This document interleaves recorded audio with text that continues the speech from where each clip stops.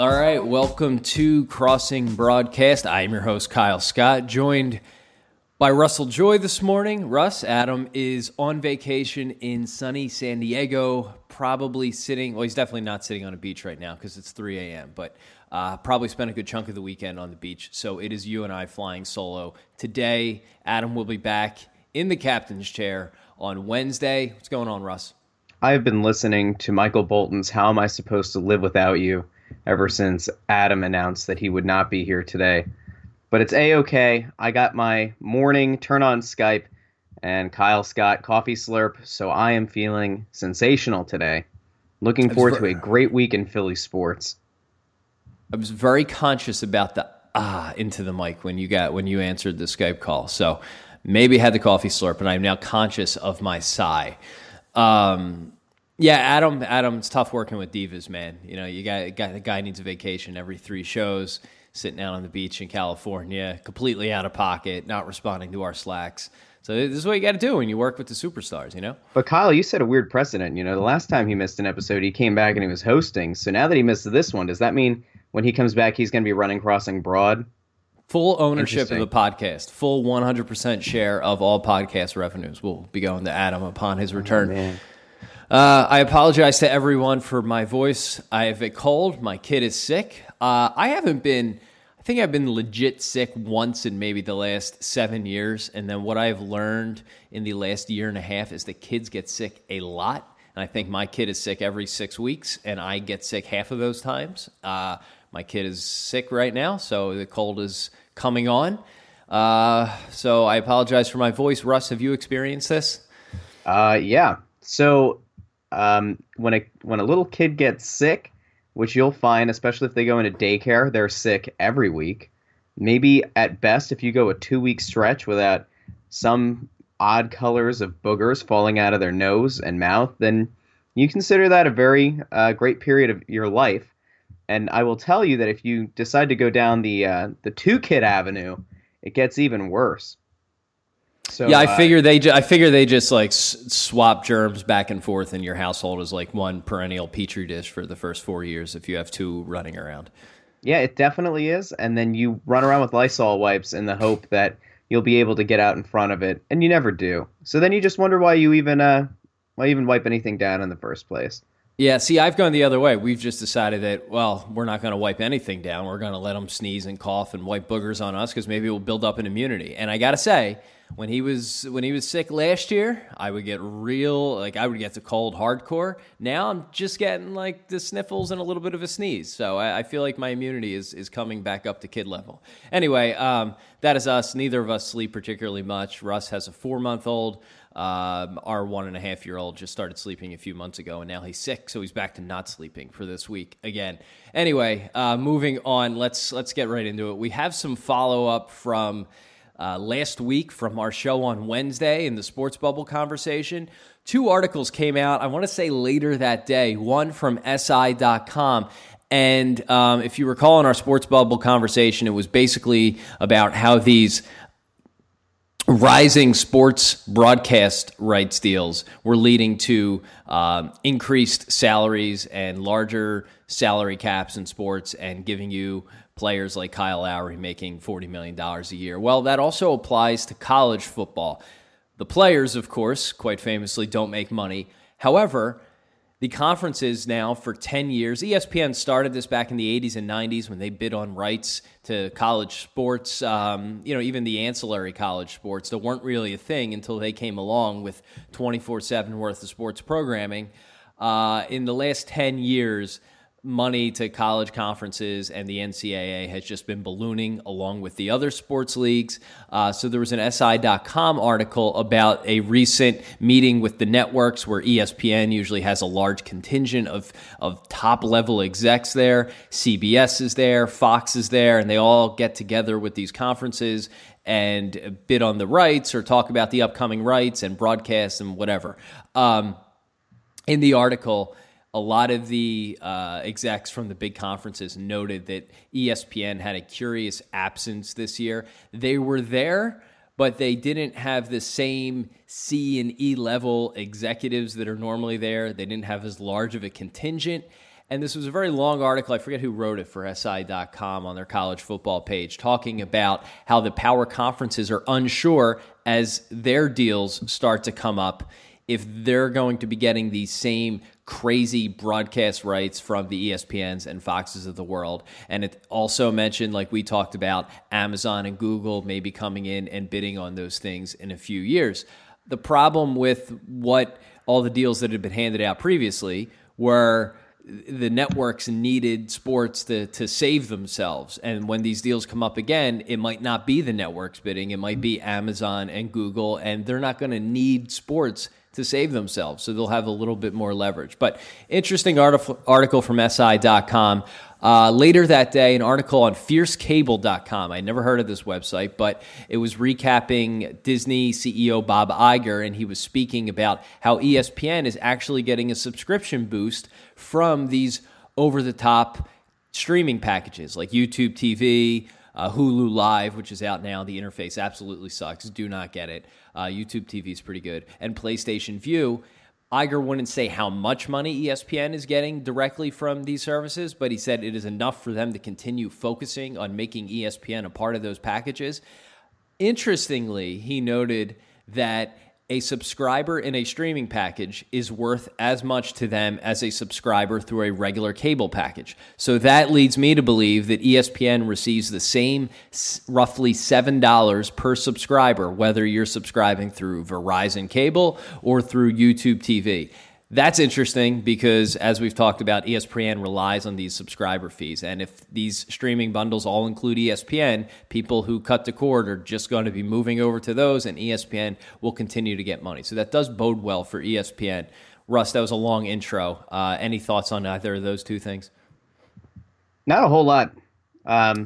It is fitting, or I guess it's a good model for ESPN now to be able to pick up money through streaming services. I'll be interested to see if the NBC Sports of the world, the CBS Sports, which I didn't even really know as a channel, and the BNs of the world, if any of those networks eventually, if they get better broadcasting rights, if they start to get a slice of that pie, especially NBC Sports, considering they have Sunday night baseball or Sunday night football.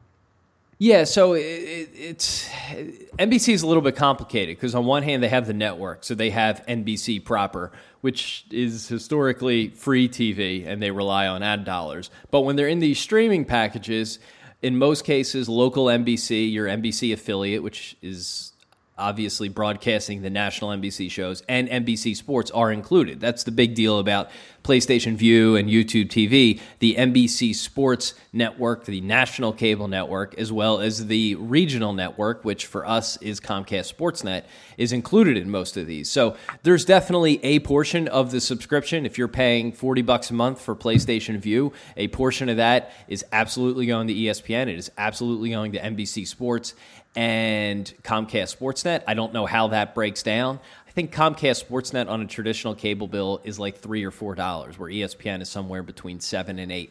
I don't know how that shakes down for streaming if Comcast and NBC get as much. It's all how they negotiate it. It would be interesting to see what the contract looks like as it's currently constructed versus if ESPN does start to lose some of these the rights to broadcast games. And especially if they lose them to other streaming services, to see what kind of cut they're going to be getting at that point in the future if they were to lose, Monday Night Football, the NBA, when that contract is up. I would think it has to affect their $7 that they're getting. Absolutely. It loses their leverage. Right now they could use their leverage because they have premium NFL and NBA games and say, we demand $7. This is what we're getting on cable. We should get this from our streaming package. So in the short term, and this is why I've always thought ESPN isn't fully doomed. They're definitely in some trouble, but they have been kind of early moving to these packages. First it was Sling TV, and now it's the bigger ones, PlayStation Vue and YouTube TV. And if people cut the cord and just go to those, it doesn't really matter to ESPN because what Iger is saying is that they're getting the subscriber is worth as much. So to me, that means they're getting the same amount. It's a good segue from a question we got from A. Russo 1616 last week as a follow-up on this. He said, you guys talked about the sports bubble. I think the opposite is happening or could happen. Netflix, Amazon, and Google may drive the bids up. we had said they will bid on these rights in the future, but our guess was it wouldn't be as much as the networks are currently paying, which would mean lower overall salaries and money into sports. He's saying they could drive the bids up. ESPN can't afford to lose Monday Night Football, and if the bid does come down, the teams and leagues will make up the revenue with ads on jerseys, guaranteed. A few thoughts there. First of all, I agree that Netflix, Amazon, and Google will be able to bid right there alongside with the ESPNs and Turners, TNT, CBS, NBCs of the world. I think specifically Amazon, because they have a unique way to monetize, and this was also in the SI article and something we mentioned last week. They don't need to rely on selling ads to get their money back. Yes, they could do that, but they can also advertise their own products. And with the release of the Echo Show, so you now have an Amazon Echo sitting in your kitchen that has a screen, you're beginning to see how if Amazon gets NFL rights, not only could they put it on your phone through an app, not only could they put it in Amazon Prime Video, but now they could also put it on devices that are already sitting on your countertop in your kitchen. And I don't think it's that much of a stretch to think they would promote their own products right there and allow you to press a button or just say a word and order a product they are advertising in real time. So I agree that those companies will be able to bid. The difference is they have more leverage than ESPN, CBS, NBC had this last go-around of negotiations. The sports leagues and teams knew that those networks needed sports to continue to be relevant, to keep people as subscribers, as cable subscribers, watching broadcast TV.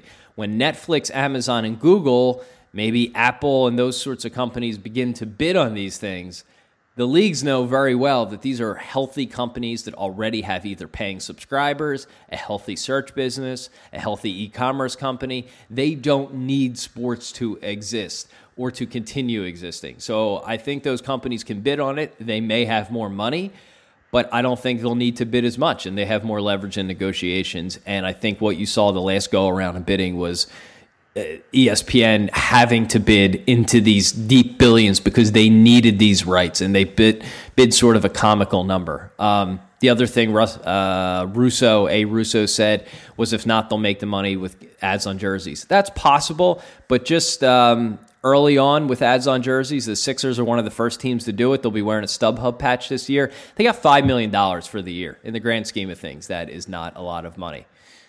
Although, if you look to the international game for the top teams in Europe, at least in soccer, over time, having ads on your jerseys can, end up being very lucrative. I know that Bayern Munich gets $34 million annually from a jersey partner, from Deutsche Telekom. And so, if the NBA continues its global push and you start getting, legitimate, and I don't mean StubHub as your sponsor, but a legitimate company. I wouldn't cast aside StubHub like that. StubHub is the partnership is just disgusting to me, because it gave the Sixers the ability, at least as it seems, to control the third-party ticket market, where you can't get tickets for $2 or $3 anymore, which I'm sure I could be wrong about for anybody who's tried to do it. But I don't like the idea of StubHub as a sponsor. Get me. But they are a big company. They are a big, successful auto sponsorship. But no. Yeah, but StubHub is a big. I don't know where they fall in the grand scheme of things, but they're not some podunk warehouse. StubHub is a very large company, and for advertising on sports jerseys, I can't think of a company that would make more sense than StubHub. But let me just say that your point is taken. Go ahead. The Sixers will have StubHub, and a team like the Celtics, who granted are a very recognizable team, but I would argue the Sixers are as well. Boston is going to have General Electric as their sponsor. So I'd be interested to see how much they're going to be getting off of the General Electric sponsorship. And what I'm saying is, for a large market team, I would have much preferred to have seen them get with a partner that would likely, turn out a higher revenue sharing than a StubHub would. It just kind of felt like a knee-jerk thing. The Sixers wanted to be at the forefront of adding these sponsorships to their jerseys, and instead of making the right partnership, they made one that got their name out there faster.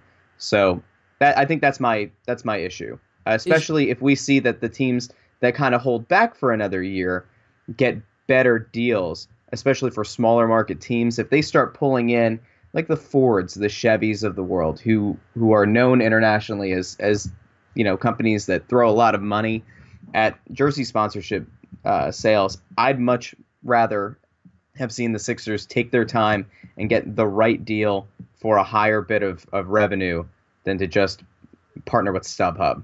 Not saying StubHub sucks. I'm just saying it sings Milwaukee Bucks to me. It sounds Memphis Grizzlies to me. It doesn't sound like a top market team that thinks that they're going to be a legit contender in a few years. That's just me. But that's the issue I have. It's not that even that they necessarily have sponsorships at all. It's just this doesn't strike me as a big city move. Are the Celtics really with GE, or were you just saying that in jest?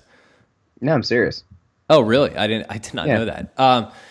So they're going to be wearing those this next season? I believe so. I think it's supposed to be Boston, Brooklyn, and Philly. The Sixers. Okay. Yeah. Yeah. Look, I didn't know that, and I agree. When you get one of those big Fortune 100 companies that just spend branding dollars, that's when the game really changes, and that's what's been happening. What for a long time has happened in European soccer, and even MLS soccer teams are sponsored. I disagree with you a little bit on StubHub. I think it is the perfect for a sports sponsor. It makes a ton of sense, but I agree that they are not GE, so point is well taken. It's worth noting, I think the Sixers are doing it on a 1 or 2 year trial. Like I said, it's $5 million a year, and this was definitely a discount because it sounds like they don't give exact details about this, but it sounds like it was baked into their StubHub partnership where the Sixers became, quote unquote, the exclusive seller team to sell tickets on StubHub, yada, yada, yada. When you buy single game Sixers tickets, it goes through StubHub now. So I think this was all baked into it. But keep in mind, people got a little bit bent out of shape about this stuff, and I guarantee you when they actually see them on jerseys next year, and the people who don't already know about it, and you see StubHub on a Sixers jersey or GE on a Celtics jersey, people are going to complain. And right now, that StubHub logo is very small. It is blue. It fits in with the jersey.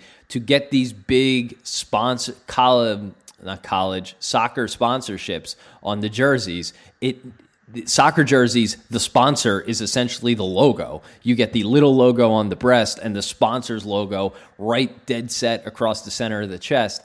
That is where the big money is, but I have a feeling it's going to be a slow burn until we can convince an American audience to get there. Then again, if these broadcast rights come down in a few years and the leagues want to recoup that money, that's definitely a way to do it. Someone else tweeted me that a question whether or not people, I forget who it was, would be even young people would even be interested in sports because esports are taking off and they have so many other options. And I think we discussed this last time about the local teams. I think, yes, it might be a generational thing where it's just not a given that a young teenage male is likely to be interested in sports. There are many other options nowadays, but I think the notion that young people won't be interested in sports is going away. What sports they choose to be interested in, yeah, I think the NFL and certainly the NBA are better positioned than hockey and baseball, but I don't think the concept of a sports fan is going away, though there is increased competition there. You have any thoughts?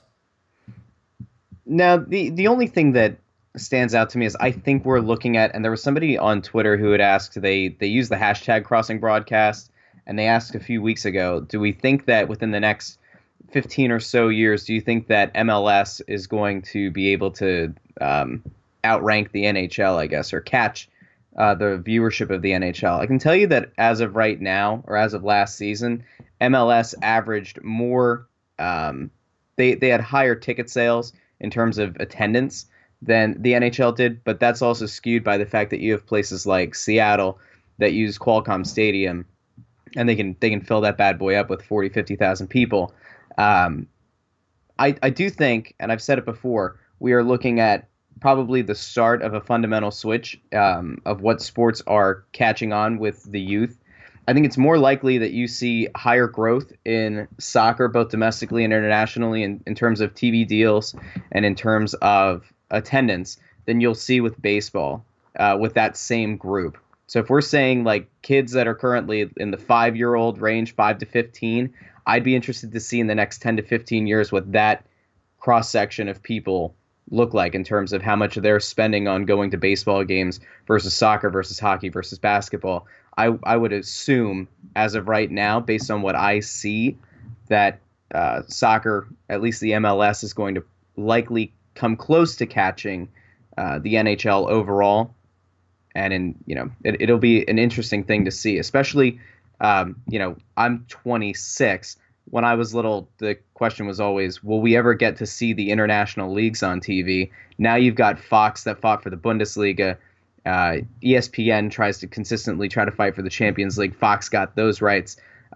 It's not a coincidence that so many of these, massive sports channels and companies are trying to bid on these international leagues. There's a lot of money available and a lot of revenue that you can get from acquiring their rights.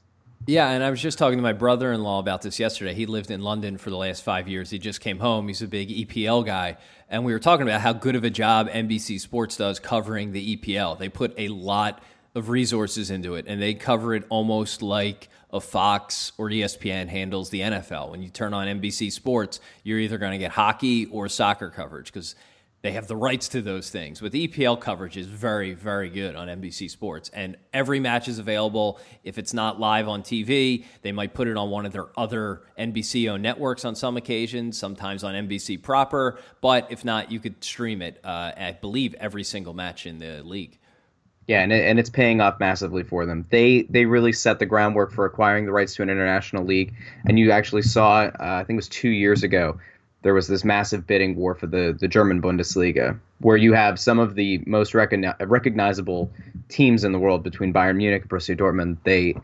There was a bidding war for it, and Fox has done what I would say is a decent job, but they have not rolled out the red carpet quite as much as what you see NBC Sports doing for the EPL. A lot of times they're burying games on FS2, which some cable providers don't even have. They still want you to try to sign up for Fox Soccer Plus, which is another ancillary channel where they could just as easily move games to FX or FXX, in the morning, and they're not, which is disappointing. As you were saying, NBC Sports at least, they'll move a game to was it True? No, not True TV. They'll move it to USA Discovery, or CNBC, or like Universal. Yeah. So it really does come down to how much are you going to throw into it, and how much are you going to double down on your investment.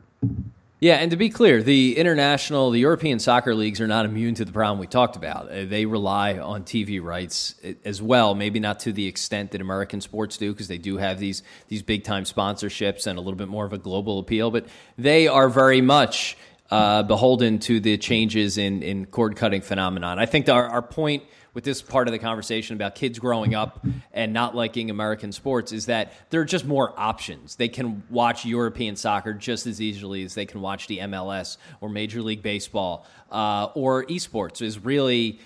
That is something that was not born in Asia, but it is huge in Asia, less so in Europe, and even less so here. But there's no distinction. My son's 1.5. When he's 4.5, it'll be just as easy for him to watch a live esports match, even if it's an NBA 2K match, as it is for him to watch a Phillies game, and probably even easier because those things.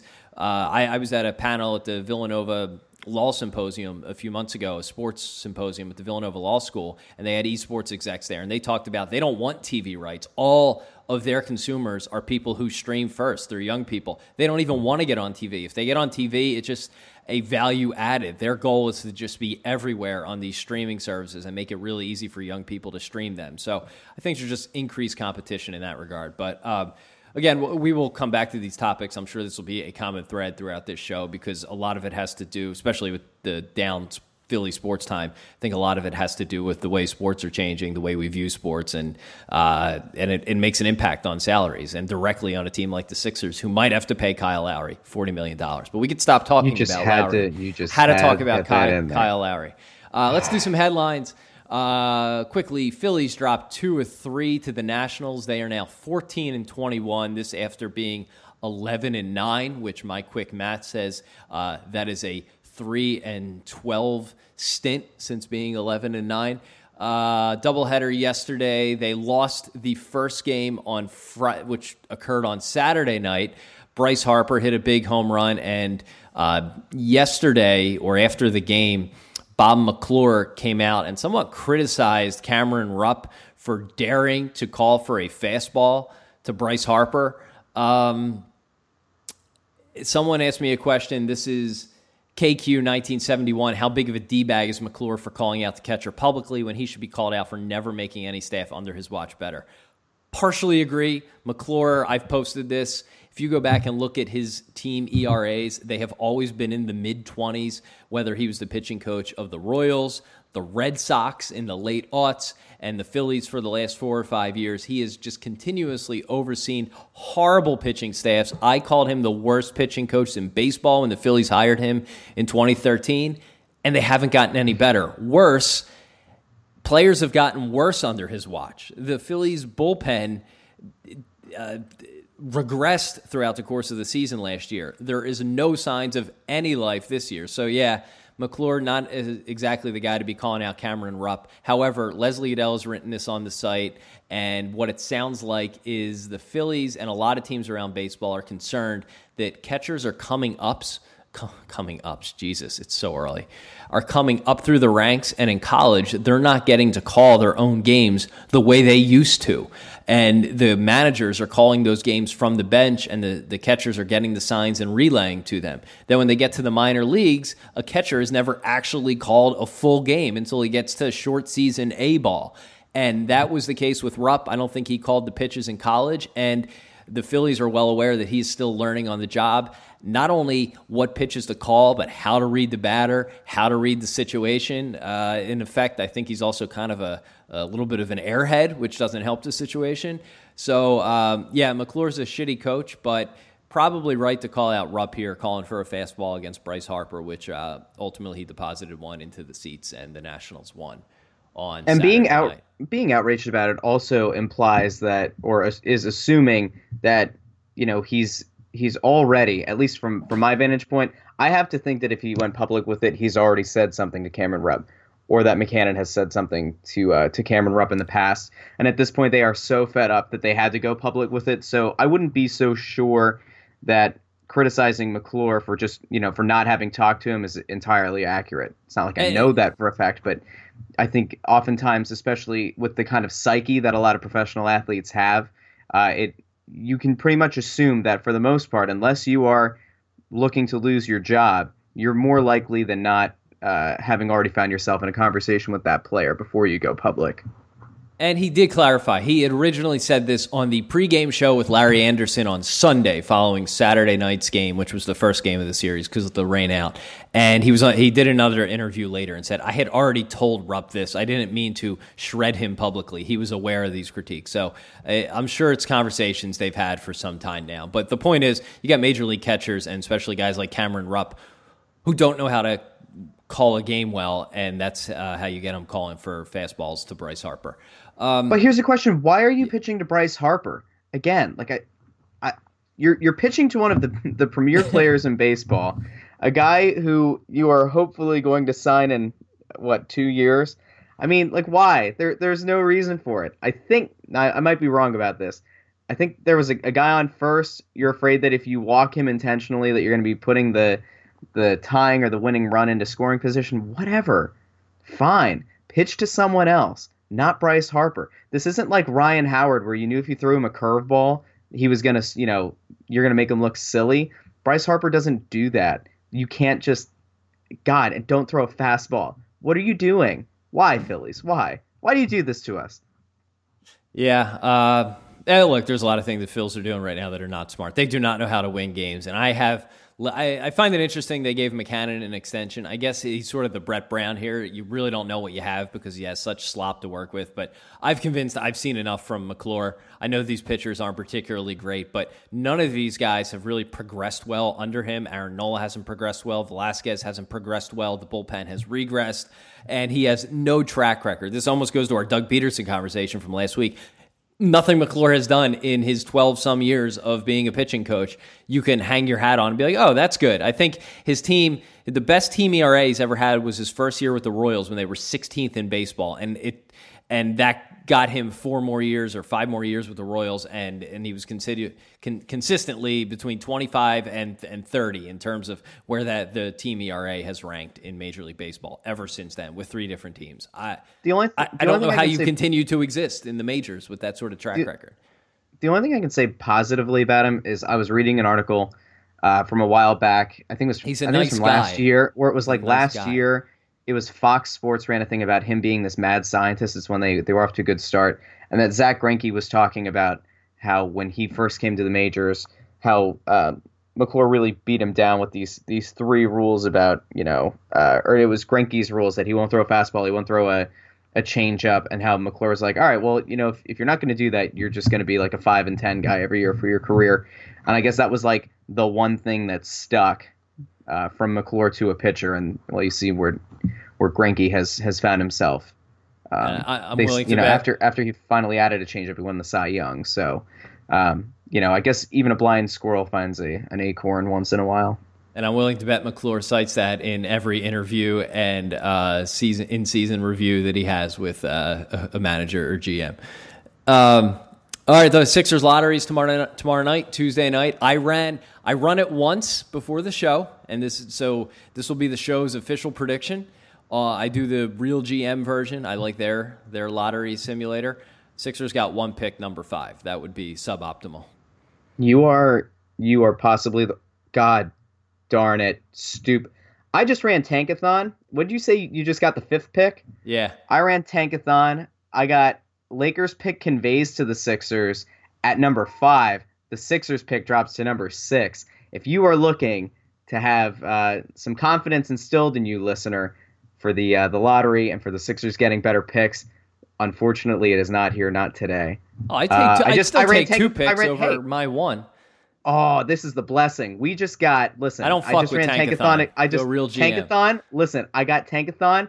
Sacramento pick conveys to the Sixers at number 2. Lakers pick conveys to the Sixers at number 6. I would take that. Listen, if Sam Hinkie's trade and that Sacramento pick swap ends up becoming a top 2 pick that goes to the Sixers after their pick falls, that would be potentially the greatest thing to ever experience as a Sam Hinkie fan.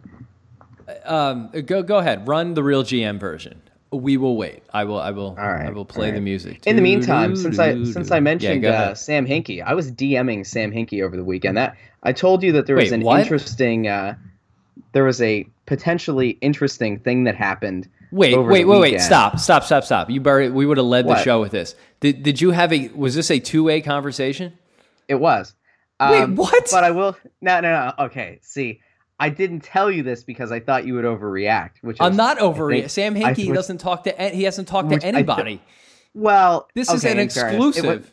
No. It's not though. Well, it's an exclusive with me and 80 other people.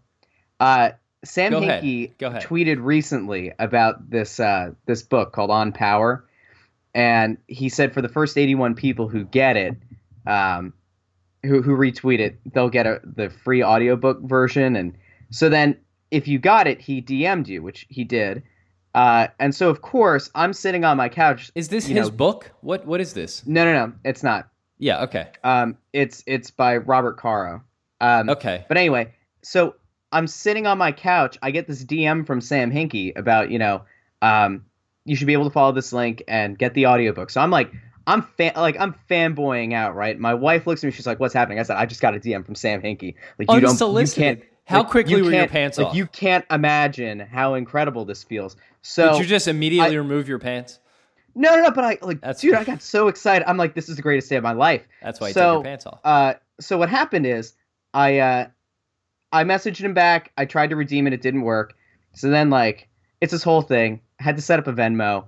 Then my buddy was like, "Yo, I think you got fraud." Wait. No. You're reading this verbatim. You are reading this verbatim. You are treating Sam Hinkie as a customer service rep. I love this. Do you see this? Yes. Unfortunately, people listening cannot. But those are actual text responses from Sam Hinkie. So we go back and forth. We get it figured out. So I got the audiobook. Life is Good. Thank you, Sam.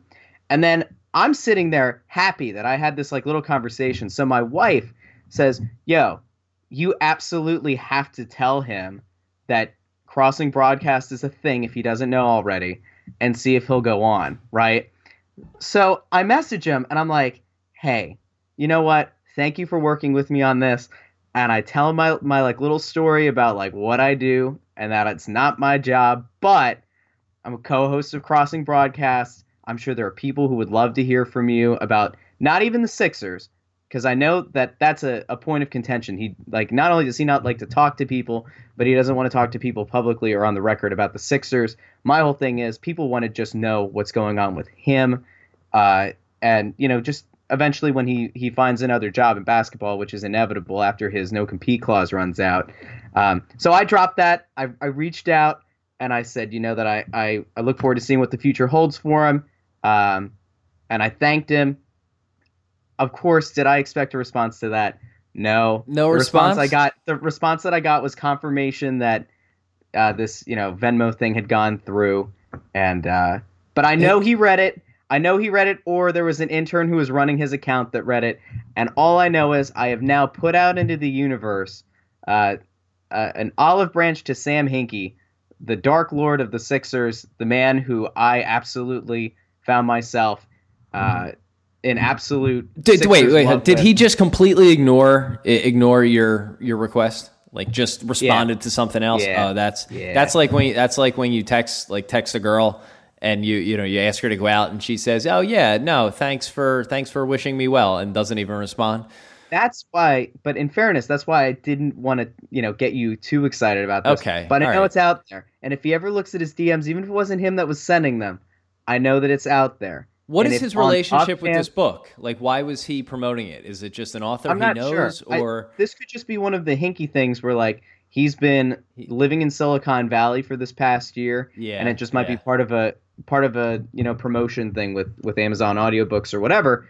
But, like a little bit of an eccentric, like Gavin Belson at Hulu. Yeah, but he posted, in favor of this book and about this guy's life. So I'll be listening, which will be pretty cool. And if I do the Hinkie thing, I think he listens to audiobooks at 3 times speed. Yeah, I tried that. That's fucked up. Don't do that. And I'll tell you something. If he listens to Crossing Broadcast, I just want to say, Sam, thank you. You made my evening that day by simply responding to a DM.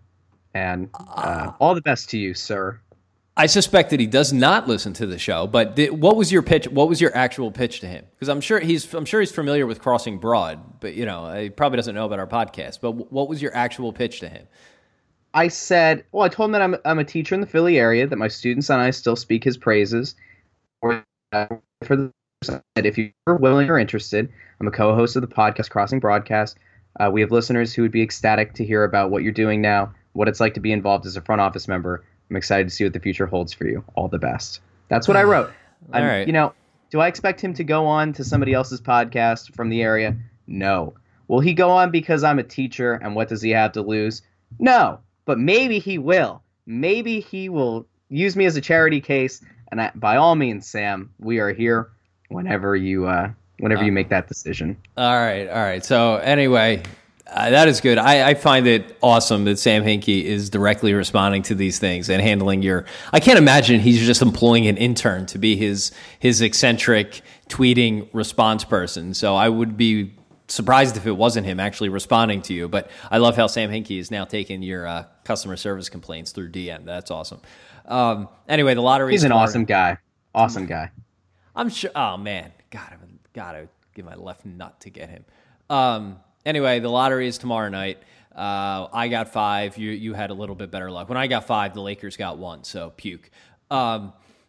Let's go. Dallas put in to formally bid to host the NFL draft. Not really much to say here other than it happened.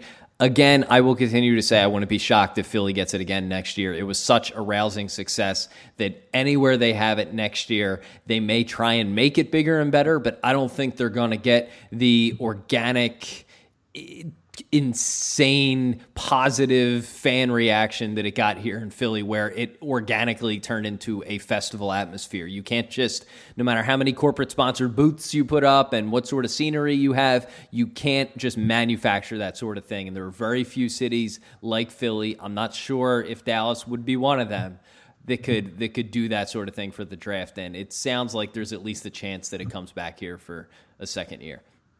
Other news, Jillian Mealy, I think, starts on Fox News in the morning today, probably as we're recording this. I saw a tweet that she did a segment with a local store, and they said it will be on Fox between 6 and 9 today. So it looks like Jillian Mealy is officially with Fox News. So while you're listening to this, turn it on. And real quick, shit no one cares about. Russ, go. You have 38 seconds. The Philadelphia Soul have improved to 5-0. Next. And over the weekend, the Philadelphia Union, surprisingly, continued their shutout streak for the first time since 2012. They have 3 consecutive shutouts. They won over DC United 4-0. Not surprisingly, our follow-up went long because we could talk about cord cutting in the sports bubble forever, and your Hinkie story threw us for a little bit of a loop. Do you have time for 2 questions? Heck yeah, I do. All right, let's do 2 questions here. Let me see what we should pick. All right, this one we've had this on our list for a while. This comes from Cam Ashta 4. How Eagles fans? Hold on, I'm parsing his grammar here. How Eagles fans are just like Stepford Flyers fans. 80% approval rating for Roseman, despite nothing but failure. Go ahead. Do you think Eagles and Flyers fans are similar? I do not. No, because Flyers fans continue to buy tickets to a team that continues to promote internally based on no previous success. The Eagles, while they haven't been all that successful since the McNabb years, I also would argue that the blind love and optimism that many in the Flyers fandom hold for Hextall is not equivalent to what Roseman sees. I think there are still plenty of people who are critical of Roseman. Yep. Now there is a growing sentiment of a little bit of disdain for what Hextall is doing for the Flyers, but I would still say that that's a very small minority of the fandom versus Roseman. Roseman can still be, I don't know, are we at like maybe a 40% bit of the fan base that still hates him outright? Maybe less. There's still a high percentage that is skeptical. I don't know if there's the hate there for him. I just think his ceiling is lukewarm acceptance at this point because like Doug Peterson, like McClure, there's just really nothing to point to and be like, yep, I have faith in Howie. But yeah, I think this is unfair. Eagles fans are notoriously tough. Look what we did to Donovan McNabb and Andy Reid. Sure, all fans of all sports teams are able to get excited when something good happens and you put faith and hope in the stuff. So is our faith and hope with Roseman? Yes. Did he have a pretty good offseason? Everyone seems to think so, at least on paper. But then again, he had a good offseason on paper in 2011, the Dream Team year. And we saw how that worked out. So, but the Flyers fans are a whole different animal. The Flyers, no matter what they do, you give it. I know this from like just being on Twitter all day, seeing some of the things that Paul Holmgren did.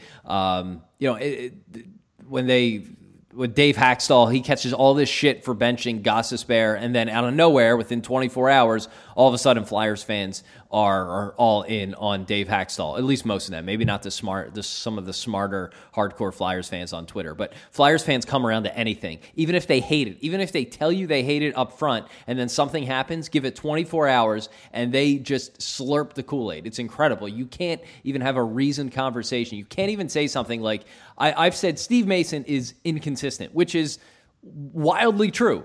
At times he has looked like a top 5 goalie, and at other times he looks completely lost. And no matter how many times you will just throw numbers at people and show them how inconsistent he could be, I'll get people say, well, he doesn't get a chance to start, yada, yada, yada, blame the organization. It's never the goalie's fault with Flyers fans. They always blame the defense, but then when you blame the defense, they say, well, such and such player's out of position. I could go on and on. Flyers fans. I don't know if I totally agree with it's never the goalie's fault. I do agree that oftentimes we blame the defense, but at least with the what defense, it is with Flyers like, fans, they don't want to blame one thing. Like when you blame the goalie, you're blaming a person. When you blame the defense, it is the concept of the defense. When you blame the front office, you could blame the front I don't know, office, man. but you can't blame the GM. For Andrew McDonald. Like Andrew McDonald. He's a rare Maybe exception. the one. Yeah, but I mean, like it's a commonplace thing, right? Like when Brizgalov signed, you're right. Brizgalov was supposedly this elite goalie, right? He had a good defense in front of him. He had a good system being played in front of him. He came here, and all of a sudden he's trash, right? And so then there was a question: was he ever elite, or is it just the Philly system and the defense is trash? Then he goes on after Philly, and he's still trash. So maybe it was just him, right? But when he was here, you couldn't criticize him. Like, I don't know how many times I wrote Brizgalov sucked. God, he sucked. They're like, well, the defense, they hung him out to dry. I'm like, yeah. Look, the guy's making he has a $50 million contract. He has to make some of these big saves. The Flyers are paying for a goalie who could bail them out once in a while. Yes, does the defense have lapses? Yes. All defenses have lapses in the NHL, even the best ones. And you could not criticize Brizgalov, even when he was the most aloof, goofy figure around who was not performing, who was underperforming his contract. If I criticized him, you got like this cascade of Flyers fans being like, well, it's not his fault. It was the defense. Who cares, what he says off the ice? Like, he clearly wants to win. Like, no. Like, Flyers fans can just not blame a person. They fall in love with these guys and have trouble blaming them, and then they raise them up in their eyes. Like, I know some smart Flyers fans, like Bellemare or whatever, like understand that he's not that good, but you can't criticize. He's one of our guys. He plays hard. Flyers fans are the worst in that regard. But you know what? Brizgalov is easily a top 5. Brizgalov is a top 5 personality in Philly sports that I have seen. That dude on 24/7, if you remember, universe so humongous big, all our problems so small. Small. Don't worry, be happy. That was pretty good. Loved him. I freaking loved Brizgalov. Oh, I agree. Like, I would give... As a guy, not as goalie. Goalie, not good. As a guy, I would sit down and talk about the universe with that dude. Maybe we need to get Ilya Brizgalov on this podcast. Maybe that will get Sam Hinkie here. Hinkie and Brizgalov on a panel for Crossing Broadcast. It's genius. While we're speaking of DMs, I was one of the first Philly people Brizgalov followed, because right when he signed here, when it was rumored he was going to come here, I sought him out on Twitter, followed him, messaged him, and I guess he just saw Philly, followed me, and we DM'd, and I DM'd about interviewing him, and he declined, but I actually had an exchange with Briz before he ever played a game here, and I think once during that season, and then we got pretty harsh on him, and he only followed like 100 people for a little while, or a relatively low number, so if he ever checked Twitter, he probably saw a lot of our hate, but I actually don't know. If he still follows me, I could try the old DM thing. Like, he's got nothing better going on. His kid is still playing hockey for, I think, Team Comcast in South Jersey. So he's around. Maybe that's someone we get on just for shits and giggles. But I agree. As a blogger, I would kill Vernelius Brizgalov right now just for something to talk about. That's probably our last one. This is from Elliot Shore Parks, actually. I asked this a few weeks ago. What do you guys feel about the job Howie Roseman has done? This follows up to the last one. I will say B so far for this offseason. He added the wide receivers. I get that they're short-term deals, but you give real options to Carson Wentz, and you could see what he could do. Both guys, Alshon Jeffrey and Torrey Smith, could be signed for the long term if they work out. And I like their draft strategy. They build in through defense, start from the inside, work your way outside, and take a high-risk, high-reward flyer on a guy like Sidney Jones, who could be a real stud if he comes back from his injury, and focus on speedy wide receivers in the back half of the draft, taking some wild cards there. Russ? I could do my heart tells me one thing and my gut tells me the other. I don't want to give him an A because I just like to be a jerk. But I will say the number one priority in this team is to get Carson Wentz comfortable and to get him weapons. And while you can point to the running back position and say that it was not properly addressed and that you might be burying, Wentz with terrible backfield play, I will say that giving him legitimate receivers who will not stunt his growth as a quarterback and who actually know how to catch a ball are so much more valuable than anything you could even do on the defensive side of things. Because, again, I don't expect the Eagles to be very good. I don't expect them to contend. But your number one priority as a GM this year should be to put weapons around your franchise quarterback. He did it. Getting Alshon Jeffrey, it was just a fantastic move, unless the dude gets suspended for PEDs. But, hey, I'll take it. I love getting him some receivers. And by the way, I saw a thing yesterday. There was a source that said that Mac Hollins is looking awesome at Eagles practice, although it was only the first day. They said he looked speedier than they remembered seeing on tape. And look, if you got a big receiver who's got decent quickness off the line to play with Wentz for the next however many years, that's a pretty good find. And who better to learn from as a big receiver about catching the ball at its highest point than Alshon Jeffrey? So yeah, I'll leave it at that. I don't put a lot of stock into workout observations. But yes, all good to hear on Matt Collins. It sounds like there's been a lot of positive stuff coming out about him. I agree with you on the receivers. I think the Eagles receiving core is really good, and this is why I don't like the notion of potentially trading Jordan Matthews. Alshon Jeffrey is a legit number one when healthy. Torrey Smith, if he could get his shit together, is a really good stretch option on the other side of the field, and you put Jordan Matthews into his natural slot position, along with Zach Ertz, who at least in the second half of the year is always good. That gives you a really good, solid receiving core, and they can worry about the running back next year when they're maybe ready to really move forward. Russ, I know you got to go. That's our show. Thanks for listening. As always, we do welcome comments, 5-star reviews in iTunes. Please leave those. If you haven't already subscribed in iTunes, Google Play, Stitcher, we're in TuneIn Radio now as well. Leave a 5-star review. Put a question in there. We will make sure to get to it and prioritize those questions. And please, if you haven't, tell one friend. If you like the show and you've made it 45 minutes into the show, into your commute already, tell one friend to download and subscribe to the show, and that's how we'll grow this thing. Thanks for listening. We'll see you on Wednesday. I'd be chatting on the interweb. Maggots prey upon the living dead. I had no interest in the things she said on the phone.